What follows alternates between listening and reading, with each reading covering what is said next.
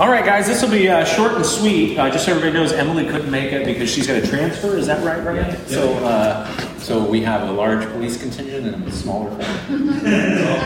It's all good. So let's get Ryan and James up here. This is going to be very, very brief, and you're probably glad about that.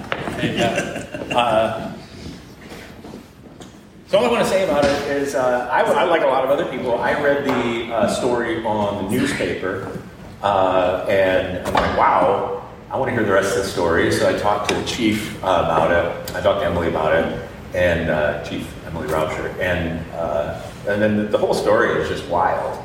And what really struck me about it, and it was moving for me, because if it wasn't for you guys, she wouldn't have been found.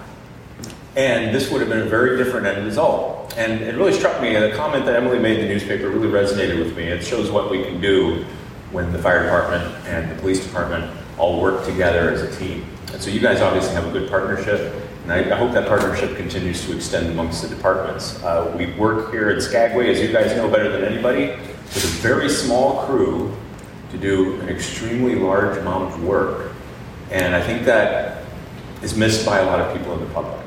So, a commendation like this is twofold in my opinion. One, you guys deserve it. This is the hard work on your part that saves somebody's lives. You're local heroes. It's amazing.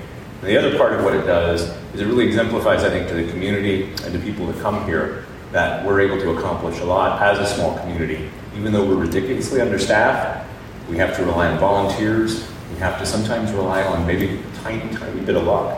That luck only comes along if we persevere and do the work that we're supposed to be doing. So great job. So we got you these. It's a Successful Search and Rescue Mission 2023 Certificate of Mayoral Commendation in recognition of your determination in locating a lost person and delivering them to safety. Your effort and cooperation allowed a family to avoid tragedy. Your service to the community will be remembered. So this one is for you, Ryan. Thank you. Thank you. Thank you. And for you, James, thank you so much. Thank you, sir. You guys rock. Thank you. Let's hear it for a guy.